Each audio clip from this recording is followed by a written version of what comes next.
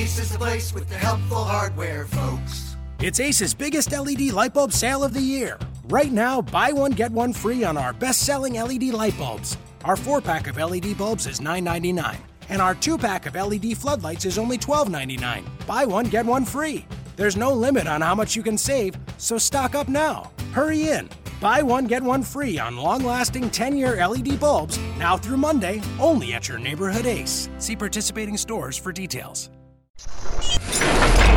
You are Locked On Hornets, your daily Charlotte Hornets podcast, part of the Locked On Podcast Network, your team every day. Let's go!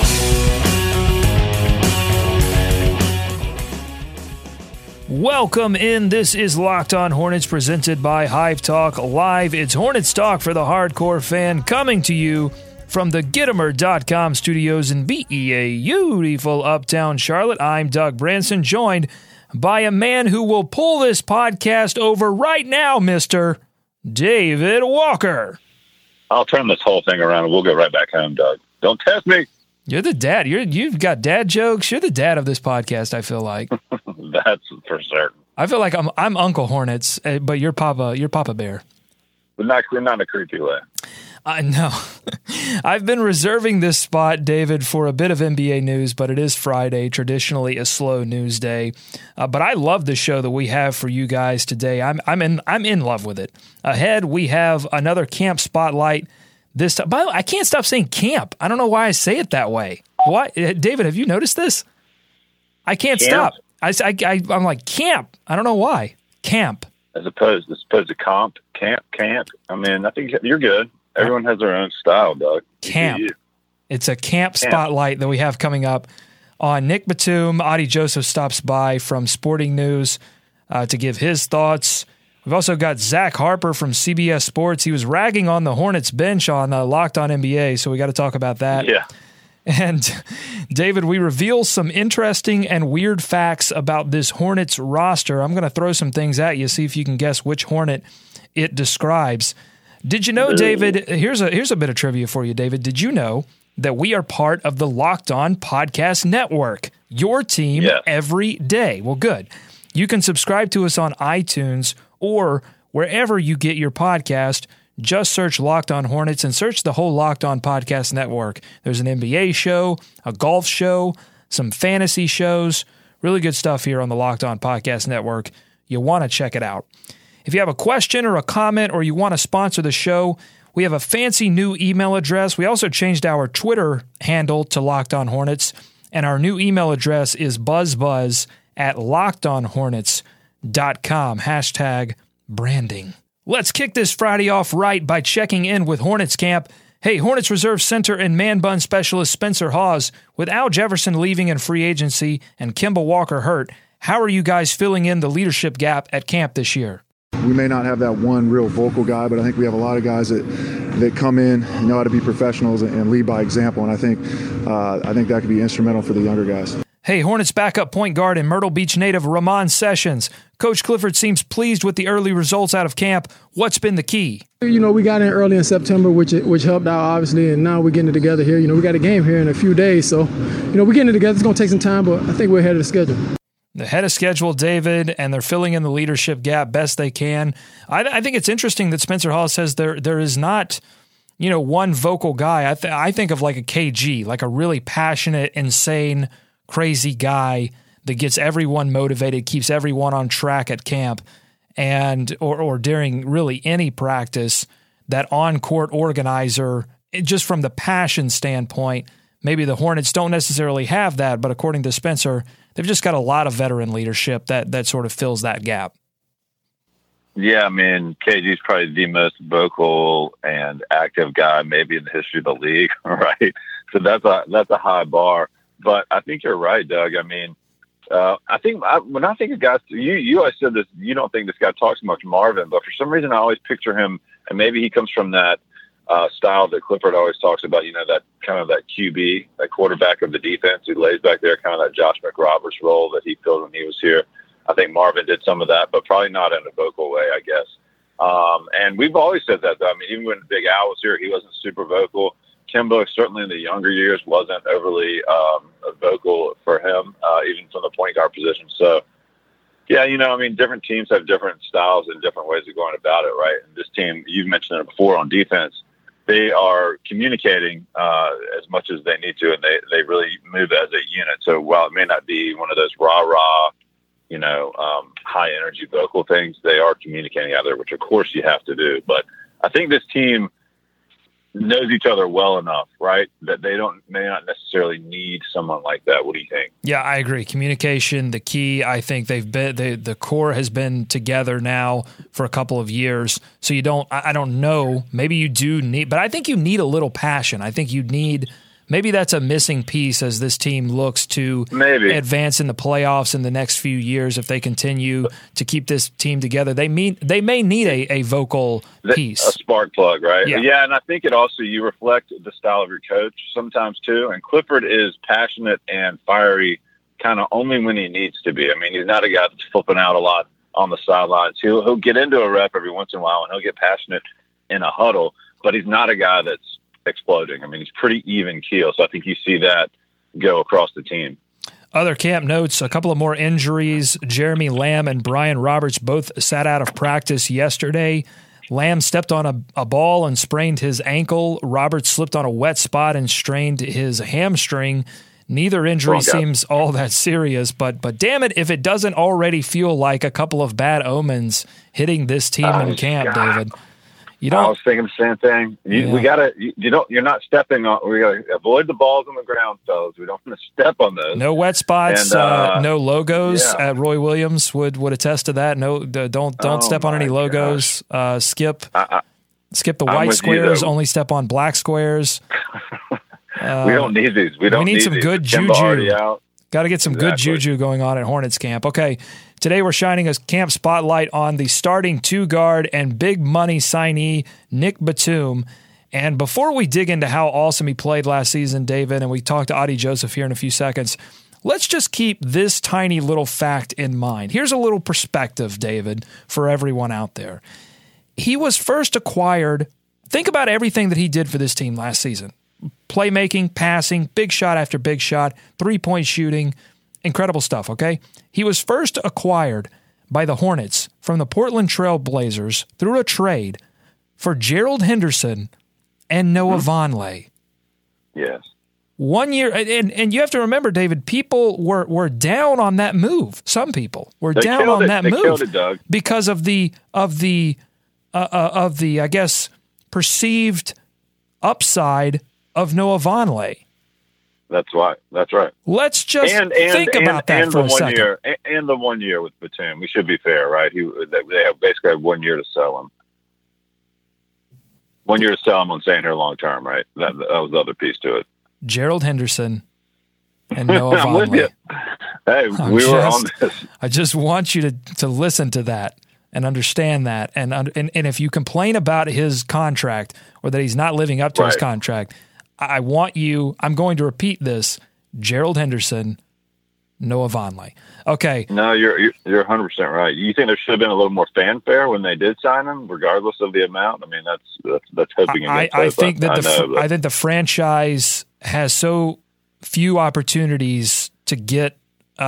He's not transcendent on a level of LeBron or a KD. But he's a second tier transcendent player of a Glenn Rice type of, where he can impact your team in a significant way and have it recognized nationally, and you don't get those opportunities very often. So the Hornets lucky to have him for sure. Mm-hmm. We spoke with Sporting News deputy editor Adi Joseph about Nick Batum and that contract. Here's what he had to say. I think I'd start by saying look at the other contracts, but Nick Batum is certainly more established than, say, Bradley Beal, who got $15 million more than him over 5 years. So I'm not going to sit here and try to argue that the Hornets got some great deal because they didn't give him the max. I think in just about any other year, Nick Batum probably would have gotten this deal or slightly less than this deal. But with all of these teams having salary cap space, as we know, everyone got overpaid this summer. Timothy Mozgov's probably most egregiously, but it was just a bad year to have so many players hit free agency.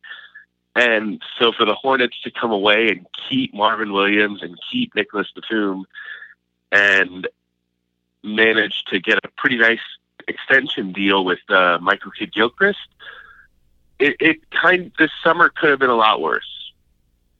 All right, so relative to the market, if someone understands the market fluctuations and that's why he gets this $120 million number, what does he mean to this Hornets team that means that he can be the highest paid player on this team? Yeah, I think what he did was he opened up the court for Kemba Walker in such a way that, as soon as Nick came onto the team, Kemba had by far his best season, and he may have been in line for having his best season either way. But what we saw with Nick was, here's a guy who reliably forces defenses to think about him in a way that Gerald Henderson and Lance Stevenson in the past did not. And that makes him a really good compliment for Kemba, because Kemba had a tendency, he still has a tendency to try to do too much. And with Nick, I don't think he feels like he has to. He may still impulsively, instinctually try to do too much at times, but I definitely don't think that he has the same feeling of, if I'm not creating the shot, if I'm not creating my own shot, no one's creating a shot here anymore. And that's been hugely valuable, and that's a big reason for the success last season. And I can already hear the people singing a song of angry men, David, of Nick Batum not living up to his max deal or near max deal. 5 years, $120 million.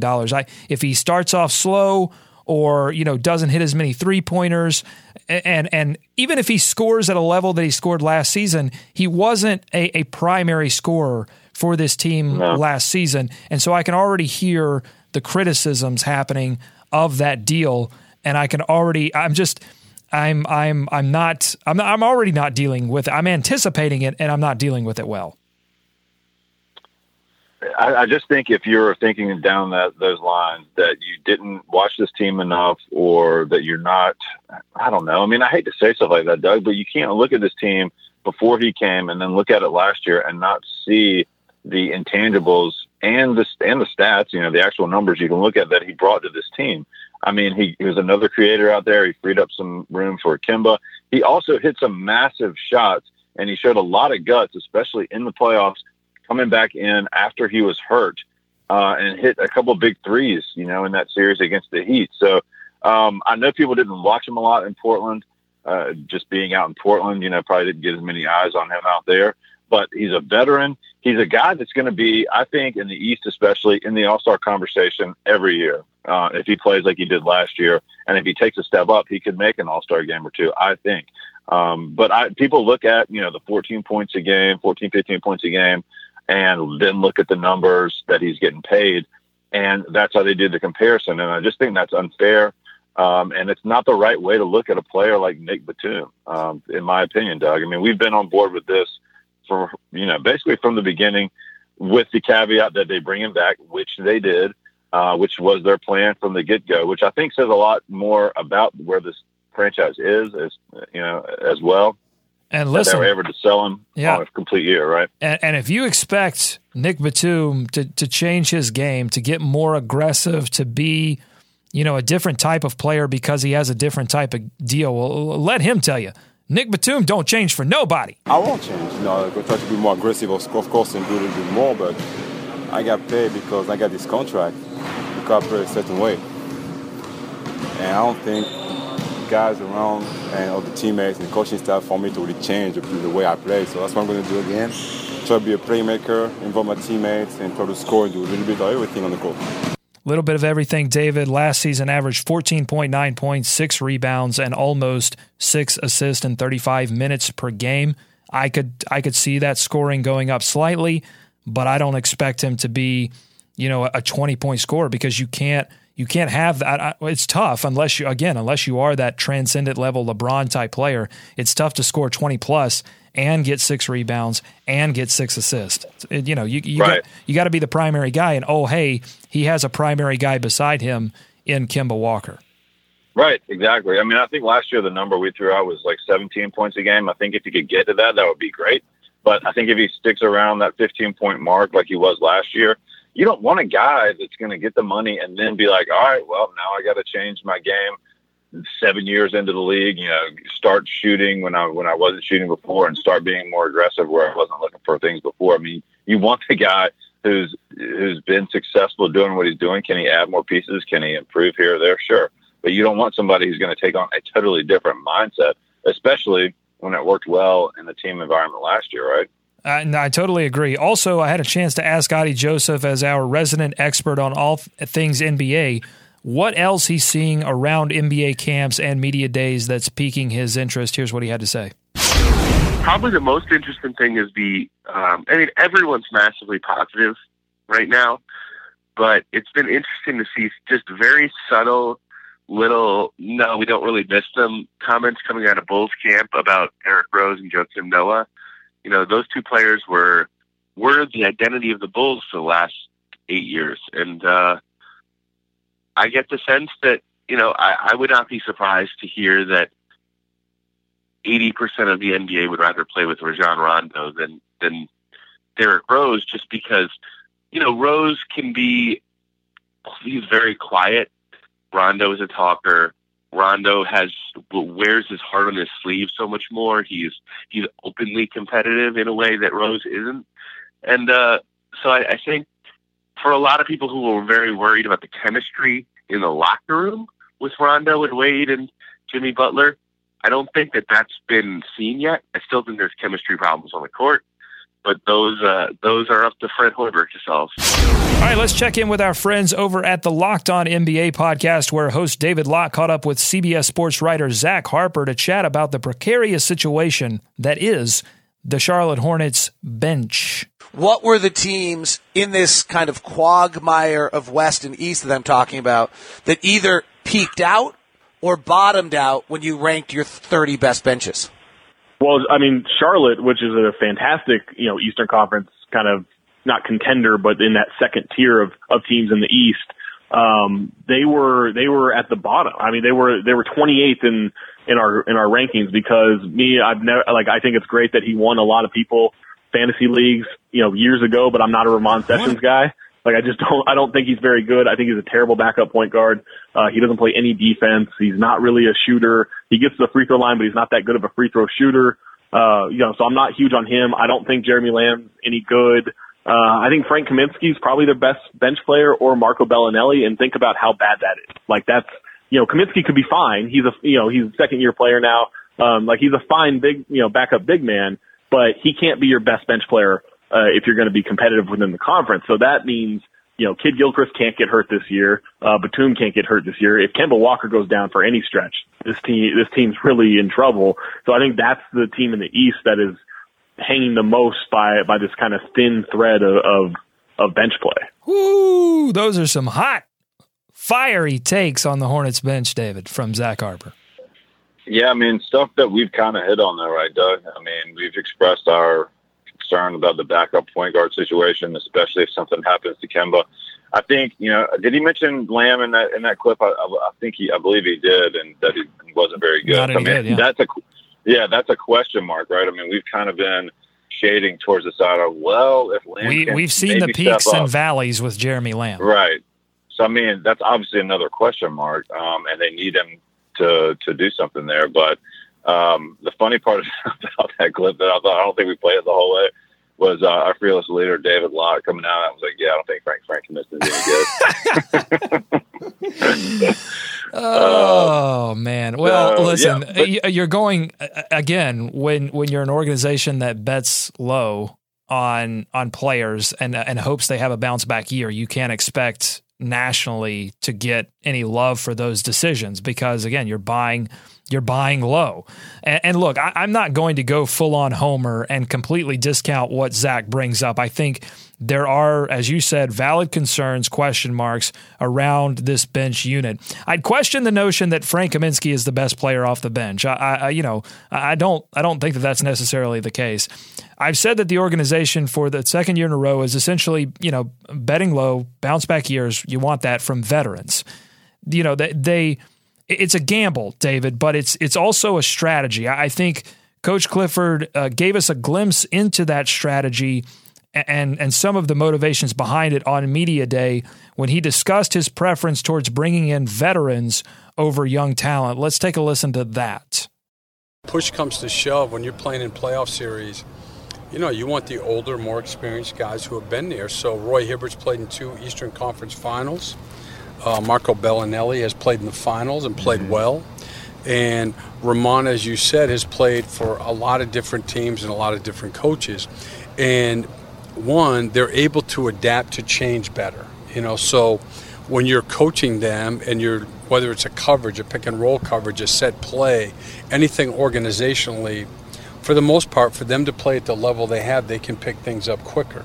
Picking things up quicker. That, to me, that's part of the strategy because, they went into free agency and said, okay, we're going to go get Nick Batum. We're going to get Marvin Williams. We're going to do what it takes to make that starting 5 unit happen.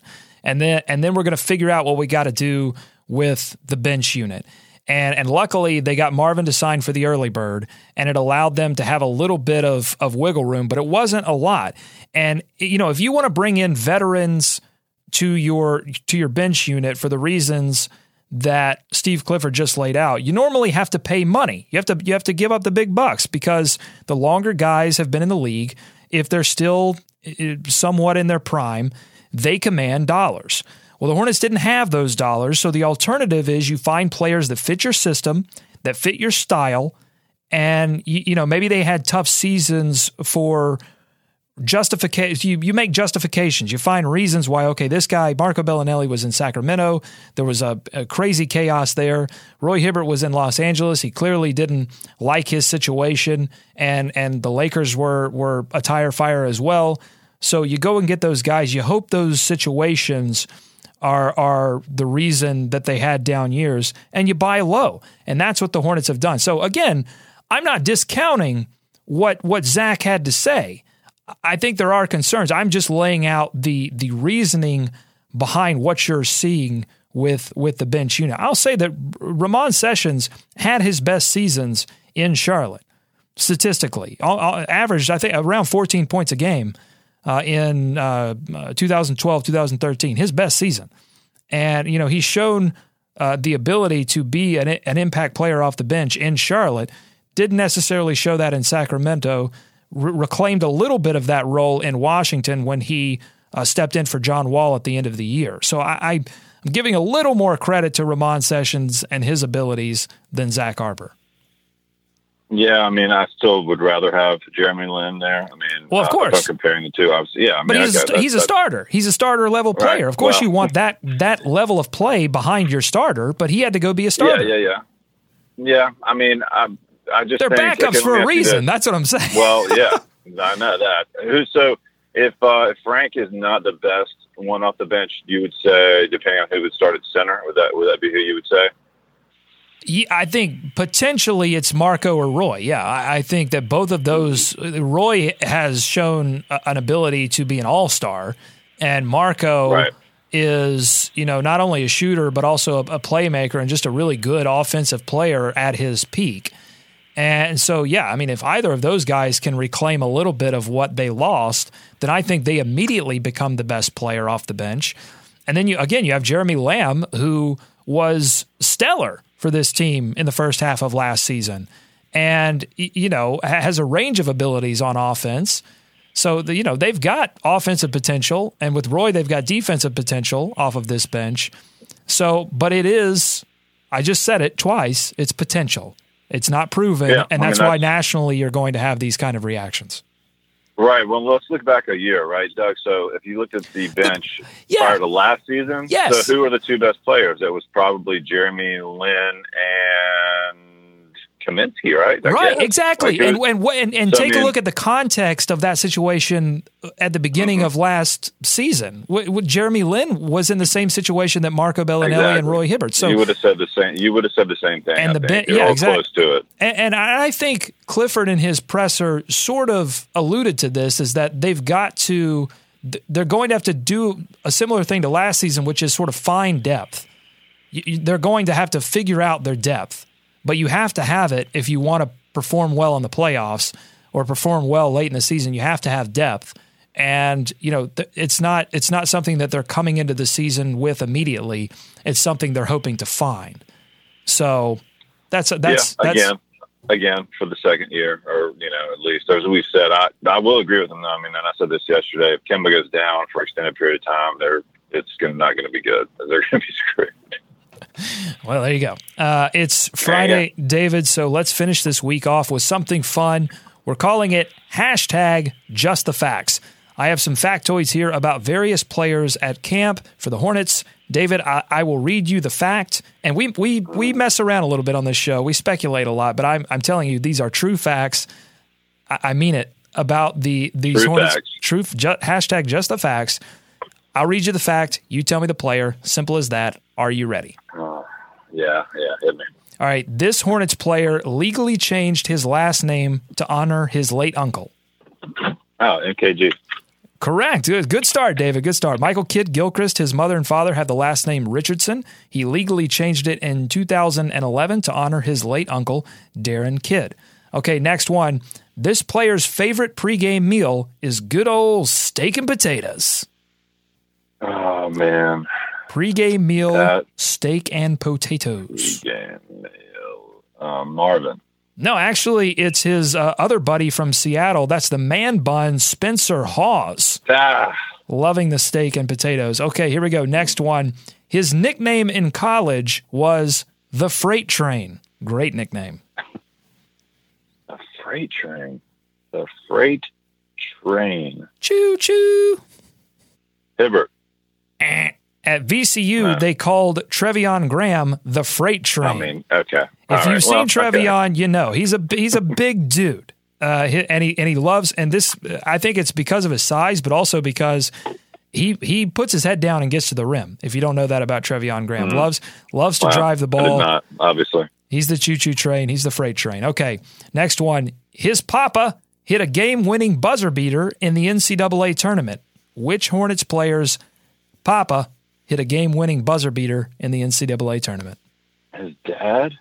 Dad? Daddy. I'm going to say that is... This should be a relatively easy one, but I'm drawing blanks on most of the guys on this team right now. You're having an Aleppo moment. What are you, Gary Johnson? Just give me a name. Just name one. Just name one player. Jeremy Lamb. Oh, my God, you got it right. Jeremy Lamb's dad had March Madness. Rolando Lamb hit the game winner in the 1984 NCAA tournament against Northeastern as a member of VCU, same college as Trevion Graham. Okay, next one. If we got two more. If not in the NBA, this Hornets player would be the owner of a movie production company. Ooh, I do know this one, but I don't know it. I don't know that. I forgot it. Well, think about a Hornets. Sessions. No, I was going to give you a hint. No, it's not Sessions. Of course, this is the Hornets' resident TV star, Roy Hibbert, who has was on Parks and Rec. So, and he's been out in Los Angeles. So he's got a fascination with being on the silver screen. That's TV, right? Or is that movies? I don't know. Silver anyway. screen is movies. Okay. Well, he wants to be in the moving pictures. Roy Hibbert. Okay. Last one, and it's kind of an odd one. This Hornets player has never, ever swallowed a pill of any kind. Never swallowed a pill. I swear to you, these are true, 100% true facts. Just the facts. Kemba Walker. Actually, it's his backup, Ramon Sessions. David, I don't know how you go through life. He must be a BC powder guy. I don't know how you never take a Tylenol, never take a pill of any kind. Wow. Very odd. No. What about like Skittles? That's not a pill, but I guess you chew those up. Yeah. Chewables. Yeah, that must be it. Chewables, maybe. There you go. Jeez. It's just so crazy. All right. Thanks for listening to Locked On Hornets this week, presented by Hive Talk Live. Follow us on Twitter at Locked On Hornets. That's the new Twitter handle. Subscribe to us on iTunes. And while you're there, give us a 5-star review. It helps other Hornets fans, helps us move up the rankings. But more importantly, it helps other Hornets fans understand that there is an outlet, a podcast outlet for them. We want to hear from you as well. Email us your Hornets thoughts, your questions, your comments to buzzbuzz@lockedonhornets.com. Locked On Hornets is a presentation of Hive Talk Live and SB Nations at thehive.com. We're back next week, and it's preseason. Preseason's coming up Monday, October 3rd. Monday. Hornets play the Dallas Mavericks. I'm telling you, basketball is here. It's here. It's finally here. For David, I'm Doug. Go Hornets. Go America. Let's swarm Charlotte. So what if I like to stay up late and watch TV? Don't blame it on caffeine and then go to Coke and Pepsi. Napa know-how. It takes a lot to get excited about a bag, but most bags can't save you 20% on auto parts. That's 20% off headlamps, 20% off oil filters, 20% off virtually anything you can fit inside the 99-cent Napa reusable bag. So tell your buddies, there's a bag they just have to check out. Quality parts, helpful people. That's Napa know-how. Napa know-how. At participating Napa Auto Parts stores while supplies last. Minimum 3 items. Exclusions apply. Offer ends 10/31/17.